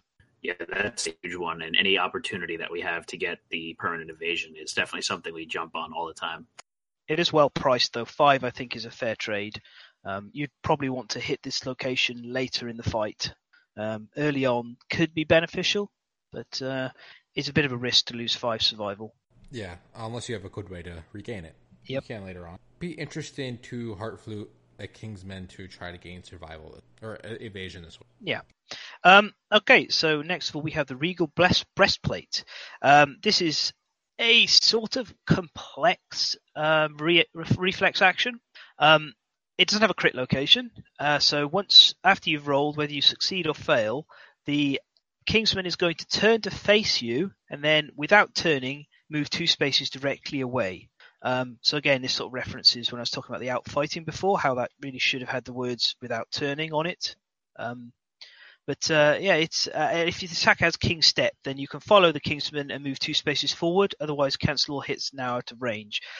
I'm not sure how often you want to follow. It's very very situational, because this would normally be one of the last locations you choose to try and wound. But it's sort of very hard to assess until you're in the heat of the moment whether it's going to be a good idea to follow or not if you do have a King's Step. But, here's moonwalking a bit more. And then we have the Regal Faceplate. If you hit with a dagger, again, you get +3 strength when attempting to wound this location. So, we're getting a theme of this is the one monster in the game that's weak to daggers. The wound, the Kingsman fights dirty, spewing acid into the attacker's eyes. If the attacker is within 2 spaces of the Kingsman, they gain -2 accuracy tokens. On a critical wound, the eyes of the cracked faceplate erupt with ooze, the Kingsman appears to cry, and the attacker gains +1 insanity. So this one's a really unpleasant location to hit. I mean, it doesn't cause you any damage, but having -2 accuracy tokens can be quite crippling for certain fighters. Yeah, and this is one that really took us by surprise the first time that we hit it, because it generally is going along the normal lines of this is a knight soldier or something like that that's fighting you, and then all of a sudden he's vomiting acid in your eyes. It's a little warning about the trap, though, if you're paying attention. Exactly. Okay, then we have the Regal Gauntlet. Again, this is another location that if you hit with a dagger, you gain additional strength. On a wound here, you gain +1 survival, and the Kingsman staggers and gains -2 toughness until the start of the next monster turn. So given the option, this is one of the locations you want to wound as early as possible in a round. Pretty straightforward apart from that. Then we got the Regal Gut Plate, which again has the same reflex as the Regal Breastplate. So he will turn to face the attacker, and then without turning, move 2 spaces directly away. If you have King's Step, you can follow. Otherwise, cancel all hits out of range. However, this one actually has a critical hit location on it that will cause a knockdown. So this one's a little more interesting than the Breastplate in that there is a benefit to trying to do this beforehand, because if you knock him down, then you don't have to worry about any more reactions. So if you do have a high chance of critting, you might choose to take the risk and go for the Regal Gut Plate early on. Yeah, knocking the monster down is definitely beneficial, especially against one here where he's got a lot of reflexes and wound effects and stuff like that. So this gives you an opportunity, if that's one of the earlier hit location cards you're drawing around, for you to really stick it to the monster that round. Indeed. Then we have the Regal Helm, again another location with +3 strength if you hit with a dagger. On a wound, you gain +1 survival. No, wait a minute. I just did this. Did I just do this? No, this is much like one of the others, isn't it? I didn't read this. This is very similar to Regal Gauntlet. That's the one. Yeah, I got thrown for a moment. Sorry. I'll start again from the beginning. When you hit with a dagger, gain +3 strength when attempting to wound this location. On a wound, you gain +1 survival. The Kingsman staggers and gains -2 toughness until the start of the next monster turn. So effectively, it's identical. But they're actually worded completely identical. They're both wound reactions, so it's just different place that you're striking, same effect. Yes, yeah. Then we have the Regal Knees, which is a first strike location. Again, if you're wearing any heavy gear, you suddenly feel your knees buckle and you're knocked down, and any discarded battle pressure cards go back on top of the hit location deck. On a crit, you shatter the Kingsman's knee, which is effect on certain AI cards. Do we remember which ones they are? Oh, is this the quiz time? Yes. It's his kneel and what's the other one? King's Walk, which is a mood. Yes. So for King's Walk, if the broken knee happens, he's knocked down, and also same thing for the kneel. Yeah, indeed. It's one of only 2 permanent injuries he can suffer. Right, so next of all, we have the Regal Sabatons. So, trivia, does anyone know what a Sabaton is? Gloves? We've already had gauntlets in the deck. Would you like to try again? Leg armor? No, you're just guessing randomly. Josh, take a stab at it. I have no idea. All right. Okay. So Sabatons. They're shoes. Yes, they're not just any kind of shoe, though. They're pointy ass shoes. They are pointy ass shoes. Yes. Yeah. They have Did you Google that? I cannot confirm nor deny that. Yes. Well, I loved it when I saw this card, and I was like, "Holy crap! He's used Sabatons, in there. That's so fantastic." And then I noticed the model literally he does have Sabatons on there, the little curled up tips on his boots, on his shoes, on his Sabatons. So this is wonderful. Stats wise, though, this is very much identical to the gauntlets. So your guess of gauntlets wasn't totally wrong. If you hit with a dagger, gain +3 strength when attempting to wound this location. On a wound, you get +1 survival, and you reduce the Kingsman's toughness by 2 until the start of his next attack. Then we've got the Regal Sheath. Now, this is a reflex that will put battle pressure back on top of the deck, and then he'll perform a basic action targeting the attacker. But on a critical hit, you get to cause the Lost Sword persistent injury, which is not a massive persistent injury. I think it's just the perfect hit. Is it the perfect position that's affected? Perfect thrust is perfect thrust, yes. So this isn't like a high priority location to crit, but if you do crit, cancelling the battle pressure going on top of the basic action does help. Perfect thrust is the particularly nasty one that gives the 3 severe injuries to a random hit location. So getting that out of the way would be pretty nice, just as getting one of his trump cards out of his AI deck. I do agree, although I think that perfect thrust is actually a card you can game perfectly to ensure it never ever occurs. You just have to pay very careful attention to where you're positioned. Then we have the Regal Skirt. This is a reflex that returns any discarded battle pressure cards to the top of the hit location deck, and then he'll perform a basic action targeting the attacker, just like the Sheath. The critical hit here is your attack tears at the monster's embroidered regalia, leaving only tatters. The sight of their enemy in disarray emboldens the survivors, and all adjacent survivors may spend 1 survival to gain a courage. So if you are risking being adjacent to the Kingsman, and this happens, there is a nice little benefit for you. And then we have the Regal Vambraces. This is another one of the reflexes where he will moonwalk away from you. So he'll turn to face you, and without turning, he will then move backwards 2 spaces, and if you're a king step, you can follow.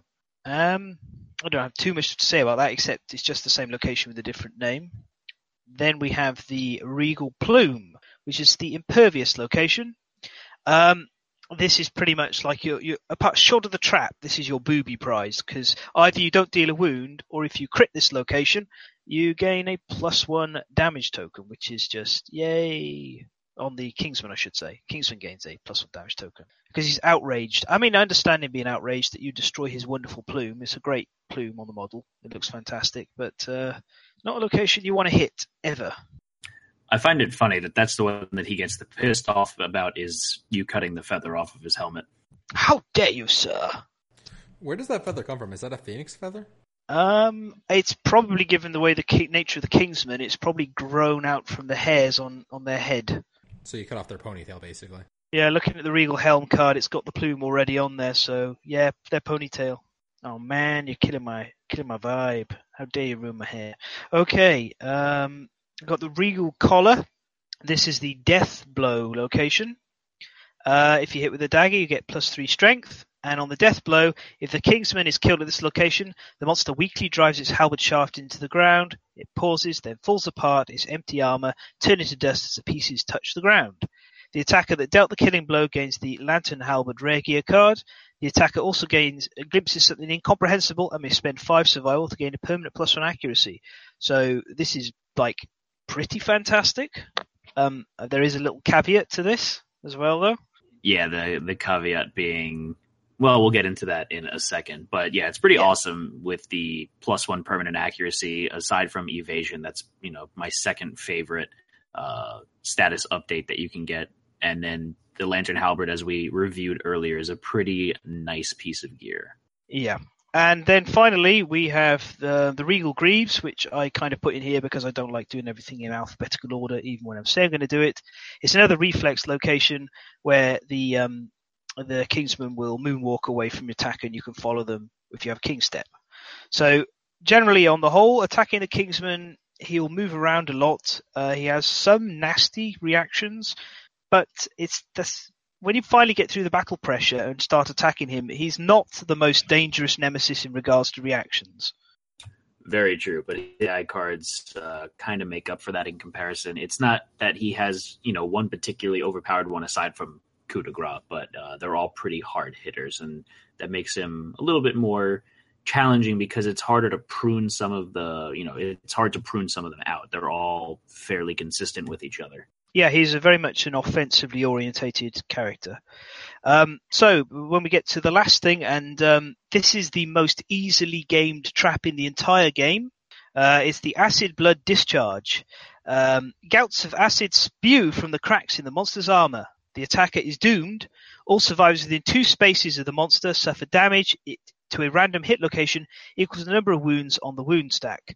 Any survivors with a shield may elect to protect themselves and ignore this trap. Return any discarded battle pressure cards to the top of the hit location deck, which is almost a redundant piece of text, to be honest. But you can immediately see why I've said this is so easily gamed, is basically any survivor with a shield, this trap does nothing. Also, any survivor that's triggering this with range is going to be immune as well. Yep. So that's a pretty broad spectrum for you to be able to trigger this and not get damaged, especially since it's only within 2 spaces of the monster. Yeah, so this gets into what I was talking about before with regards to why leather is so important, because leather in the core game is the first point where you get a leather shield. If you can take 1 or more leather shields into the fight against the Kingsman, your chances of success go up a lot. Though another thing to note with this is, no matter how damaged you can make it, the worst that could happen is 1 severe injury. Absolutely. Which is pretty tame for a trap card, because typically you could get a couple. So this is probably going to knock out most of your armor and give you severe injury. That's the worst. I think it's an interesting trap considering how dangerous the Kingsman is. It's a very mild trap, but as I said before, the Kingsman's kind of cheap when you first fight him. When you come down to understand what the Kingsman's about, which is overwhelming offense and kind of weak on the defensive side, you get a better handle of how to deal with things. And the rules are: wear leather if you have it, bring shields for as many people as possible. And I believe one of the best ways to fight the Kingsman is actually via spears. Because if you look about the way the Kingsman behaves with all his attacks, if you're using spears, you can be positioned in the way that generally only one person will get damaged or attacked. You don't have to worry about the spinning halberd dealing with ranged, although, you could have ranged weapons and spears if you're that fortunate. But yeah, despite the Kingsman having a weakness to daggers, it is definitely spears, which I think is one of the best ways of attacking the Kingsman. Although you do miss out on the blind spot if you do choose to take this path. So is that it for the hit location cards? Are we ready to get into the wonderful, wonderful rewards of the Kingsman? Oh yes, let's go on to the rewards, shall we? So Matt, you want to tell us about the rewards? I shall. I love this. It's so great. Yeah. Right. So monster rewards first of all. Give me 1 second to get back to the right page. There we are. Right. So you gain the usual +1 hunt XP. You gain a weapon proficiency, and you'll gain additional rewards. On a defeat, the Kingsman rudely breaks something and leaves a settlement. If you've innovated pottery, you return it to the innovation deck, which is a little cheap, of course, but that's kind of actually really can be very annoying because pottery is a pain in the ass to get, and it's gotten more important with the way it changes to the Screaming Antelope, bringing the Barber Surgeon into play. But the big thing that happens is that lovely reward, which is the air grows still and a palpable feeling of dread comes over the survivor who dealt the final wound to the Kingsman. They gain the King's Curse. You then get to roll a d10 and add the defeated monster's level of the table below, and on a 1 to 4 you get nothing. On a 5 to 8, each survivor gets a random fighting art. On a 9+ you gain a steel sword, rare gear, and a basic resource. If you have innovated Nightmare Training when you defeat a level 3 Kingsman, which to be honest most people will have, the survivors are inspired by the battle, and each remaining survivor rolls 1d10. On an 8+, the survivor gains the King's Step Secret Fighting Art. Now, I said most people will have innovated Nightmare Training by the time they defeat a level 3 Kingsman. Technically true, but I don't think many people are going to want to fight a level 3 Kingsman. Yeah, I don't believe we've ever actually fought a level 3 Kingsman. That's the one nemesis that we kind of push back as far as possible. So we're dealing with the higher level butchers and higher level hands first. I think the hand is generally our go-to for the higher levels as well. Well, you guys, one day you'll tackle People of the Sun, and you'll have to face one. I look forward to it. So is it time for us to poke around in the King's Curse? Nearly, but I think it's just worth looking at these rewards and just seeing how atrocious they are. I mean, even ignoring King's Curse, this is like, I've seen people complain about the Butcher being a bit naff for rewards, and I disagree with that. But I mean, the best situation here is you get a steel sword, which is on an 8+ against the level 1 and a 7+ against the level 2. I mean, I'll be honest, if you can stack steel swords, there is some really good stuff you can do with them. It's amazing. Have you guys ever had an ambidextrous steel sword wielder? No, we have not. It's freaking nuts because you've got ambidextrous basically gives paired, and steel swords are slow. So it's like if you can get Bitter Frenzy on top of it. It's Bitter Frenzy. Anyway, the ability that lets you frenzy yourself. Suddenly it's just fucking ridiculous. It's complicated, but anyway, steel swords, amazing. So what's the stats on a steel sword? It's speed 1, slow. Give me a moment. But yeah, we've never done that in one of our campaigns. But from the sounds of it, it's an interesting build. But again, one of those weird situational things where the stars kind of have to align for you to get that going. You have to get the ability to use fighting arts when you're frenzied, the ability to frenzy yourself, and ambidextrous. So it's difficult. But just a steel sword by itself is amazing. So yeah, it's 1 speed, 4+ accuracy, 5 damage, slow, irreplaceable, sharp, and on a perfect edge. The edge, a perfect hit, the edge sharpens, you gain an additional 1d10 strength for the rest of the attack. It's just one of the finest weapons in the in the core game. Yeah, I don't think we have many steel swords actually show up in our gameplay. Not an item we typically got off. Yeah, absolutely. It's still, I don't think it's good enough, especially considering the King's Curse. So, does somebody want to read the wondrous joy that this is? Sure, I don't want to. I'll take that one. So, King's Curse, the survivor that dealt the killing blow feels their heart sink. Then the tragedy befalls the survivor that kills the Kingsman. Their body... Perfect sad trombone right there. Their body starts to sweat profusely and their flesh bubbles with extreme heat. The survivor must roll a hit location die on the King's Curse table. A survivor cannot gain more than one piece of regal gear per lantern year. Every piece of regal armor is cursed. Cursed is you cannot remove it from your gear grid for any reason, and when you die, it goes bye-bye. And when a survivor completes the regal armor set, this is the fun part here, they lose their humanity and become a Kingsman. Filled with a sense of urgent purpose, the survivor marches off into the darkness. The survivor can no longer be controlled by a player. Discard their record sheet. They are dead. So just like that, the survivor that you thought was going to be awesome because they got the +1 accuracy from the Death Blow card and you think they're going to get this cool armor, now they're going to start becoming a Kingsman slowly but surely, and you're going to see them go away sooner than later. Yeah. It's worth also just noting the differences between the locations. There are a few of they all have a sort of slight variation on what they do to you. Absolutely. And so when you roll the hit location die, if you already have a piece of regal armor at that location, you get to re-roll. So you're going to get a piece of armor no matter what. And so the head is your skull erupts from inside your head, bone twisting and hardening into a plated exoskeleton. Gain a random disorder and the Regal Helm rare gear and place it on your gear grid now. And what's the stats for the Regal Helm? So all the cards have the same stats. So for people on Twitch, I only pulled the one card showing it's a 4 armor. They're all armor, bone, and metal. They'll have the cursed, and they all have at the aftermath. You perform King's Curse. So at the end of every fight, this person's in, you performs King. So essentially, the survivor that deals the initial killing blow to the Kingsman is going to have only 5 hunts remaining. 4, because they get 4. one of this. That's true, yes. Yeah. You never get to go out with a full set.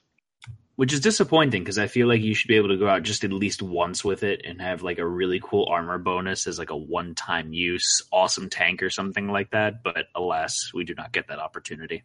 Well, hold that thought, because I'll come back to you with something in a short while. But carry on with the other locations. Okay, so if you roll the waist, your thigh bones expand and hollow, while the flesh from your legs packs itself inside the bone. The pain is exquisite. Suffer the destroyed genitals severe waist injury. Gain the Regal Folds rare gear and place it in your gear grid now. So basically your legs turn inside out and your privates go away. For the feet location, searing pain shoots up your legs from your burning feet. Your leg bones shatter and reform in the shape of plated armor.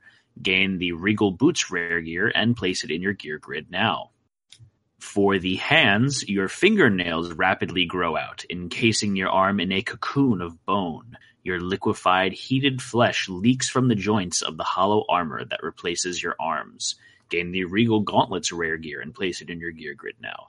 And if the settlement has innovated Nightmare Training, the new arms prove useful, gain an additional +1 permanent strength. So a little bonus there if you have Nightmare Training innovated. And finally, the wordy one is the body location. It's the Regal Placard. And with a horrifying crunch, your ribcage bursts from your chest and warps drastically, puncturing your internal organs. Your open stomach pours acid over your exposed innards. You double over, vomiting foamy chunks everywhere. Finally, you stand, drawing no breath, but somehow alive. Gain the Regal Placard rare gear and place it in the gear grid now. The other returning survivors suffer 3 brain event damage. And finally, your body seems to move on its own. Gain the King's Step secret fighting art. So thematically, for each piece of the armor, it looks like you're just basically turning inside out. Your bones are becoming your exoskeleton, and all of your flesh and muscle underneath is liquefying into the acid that you see spewing out of the Kingsman throughout the fight. Yes, yeah. So, Fen, what were you saying in regards to the completed armor set? You'll have to give me a little bit longer. I need to find what I'm looking for here. The thought struck me, and I didn't prepare for it. Well, actually, it did, but I didn't prepare. I apologise. So before I do find this, we may as well discuss what sort of rules do you think then people should take away from how to handle the Kingsman, and how to dodge the curse. So to handle the Kingsman, or more importantly, dodging the curse, you want to make sure that you don't mind the person running off into the distance if you're using a normal survivor to kill him for the first time. And then afterwards managing that survivor in their remaining hunts so you can use them strategically, since you have a limited amount of hunts that you know they're going to be able to successfully depart and come back on. Josh, anything you want to add to that?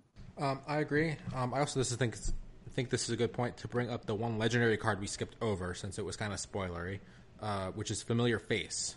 The Kingsman removes its helm, revealing the face of a loved one. All survivors are doomed. Every survivor suffers 5 brain damage. So once you fight a level 2 and level 3, that one survivor that you did have before basically is the one that came back to kill you, is the theme of that. Exactly. Hypothetically, but what happens if that poor survivor dies before you ever fight the level 2? What's the familiar face you see then? You know, a face of a loved one.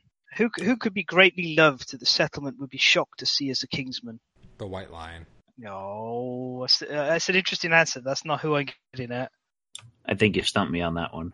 Oh, come on. Who is the Kingsman? Who have we established the Kingsman Michael is? Jackson? Yes! Oh.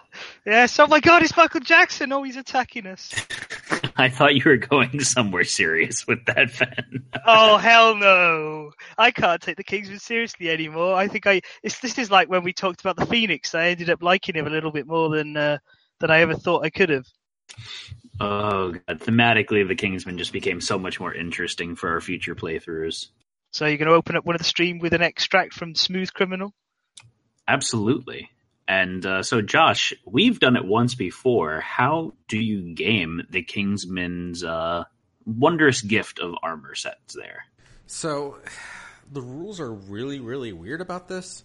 So, typically, when you're playing a Savior, you can't gain any other gear. Issue is, the King's Curse doesn't say other on it, but in the FAQ that Poots gave, he used an example of the Kingsman Curse to show an item that a Savior can't get. So a rule is, since he said that Saviors are immune to the curse, and they can't get it. And we've had some confirmation after that. It sounds like the 1.5 Savior update might say they can't also have curse gears along with other gear, which I think most of the other curse gear has the other keyword on it anyway. I believe that's the case, and thematically that does make sense that the Saviors wouldn't be able to have cursed gear as they're like above that, and also for playthrough wise, you don't want to have something that disappears with the Savior on a Savior that's going to age out of existence relatively quickly in comparison to all of the other survivors. So essentially with that, if you time it correctly, bring a Savior on this fight if you have one, and have them deal the killing blow, essentially they just don't bother getting the armor, and then you just continue on as normal. Now I'm thinking just of a fun campaign variant where you all play 4 Kingsmen and you all have full Kingsman armor. That would be rather cool, actually. Just playing as the Kingsman going around and fighting the monsters of the settlements, or of the Plane of Faces. I think it would need to be one of those shorter campaigns, though, because you would lose a lot of variation in what you've got. You know, you wouldn't be able to build a lot of the gear. Absolutely. So, Fen, last chance. Do you remember what you were going to say?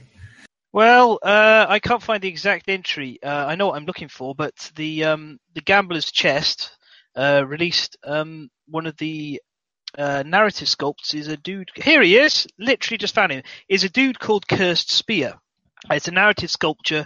Let's give the flavor text. The settlement eagerly awaited his return, ready to defeat their former friend in battle and grant him rest. This narrative sculpture features a male survivor with the king's curse. He wears screaming fur armor, his legs fully transformed, and his arms slowly changing. As his body changes, the rule of Kit the king fills his mind. Perhaps he can share the perspective before he succumbs to madness or leaves the settlement forever. This set also includes new regal armor gear cards that might this cursed growing armor be a lot more interesting to play with. Oh yeah, a base insert is also included.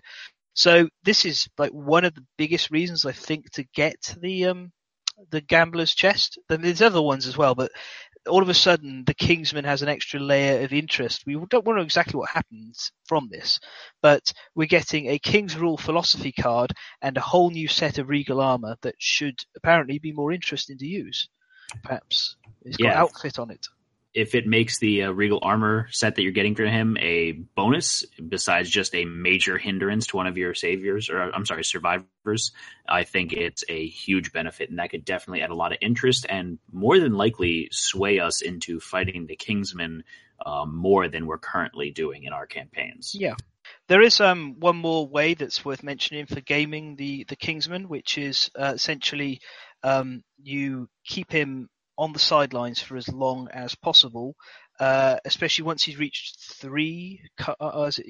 four. So once he's reached four bits of regal armor, then you just stick him on the sidelines until like the last fight and trot him out for it, and then he's got like a lot of armor for which didn't cost you anything to make.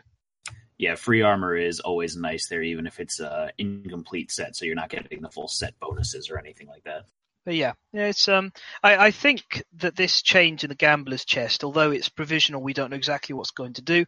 I think that is going to make the Kingsman a more interesting and viable target, and it's going to be it may well become something that is recommended to fight, like fight the Kingsman and score and beat him every timeline because this King's philosophy is interesting and the new armor is interesting. So I do look forward to seeing what happens, although we've got a while before we find out. And it also gives that death blow a little bit more of a boost as well, just because that +1 accuracy is actually more beneficial if you're not losing the survivor after 4 additional fights. Well, I imagine you're still going to be losing the survivor.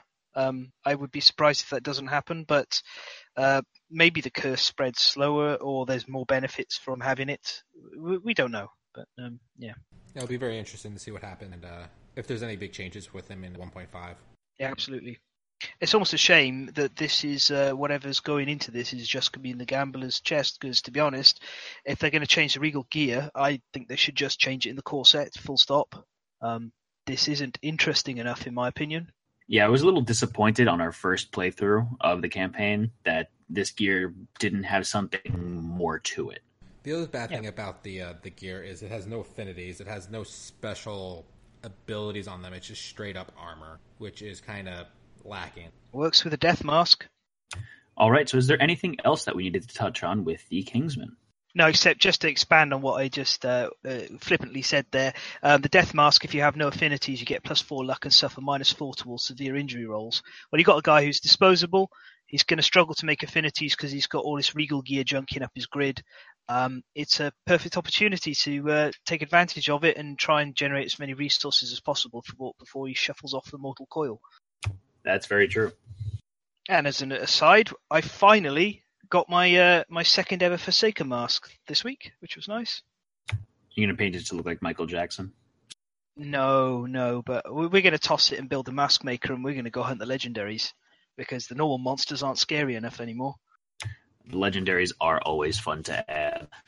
Yeah, and we'll talk about those in length soon. Especially Tom. I do love Tom.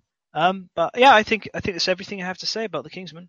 So just in review for you guys, basic strategy for the Kingsman is don't all crowd around together in front of him. Just try to stay equidistant away from him as your tank is. Don't wear heavy gear. Make sure you bring a shield to deal with his trap card. And daggers give +3 strength bonuses on a handful of his hit location cards. Is there anything else that I'm missing there in the recap, gentlemen? I'd just like to clarify a little bit further. It's okay to have heavy armor on your tank, but your tank should not be attacking if he's wearing heavy armor.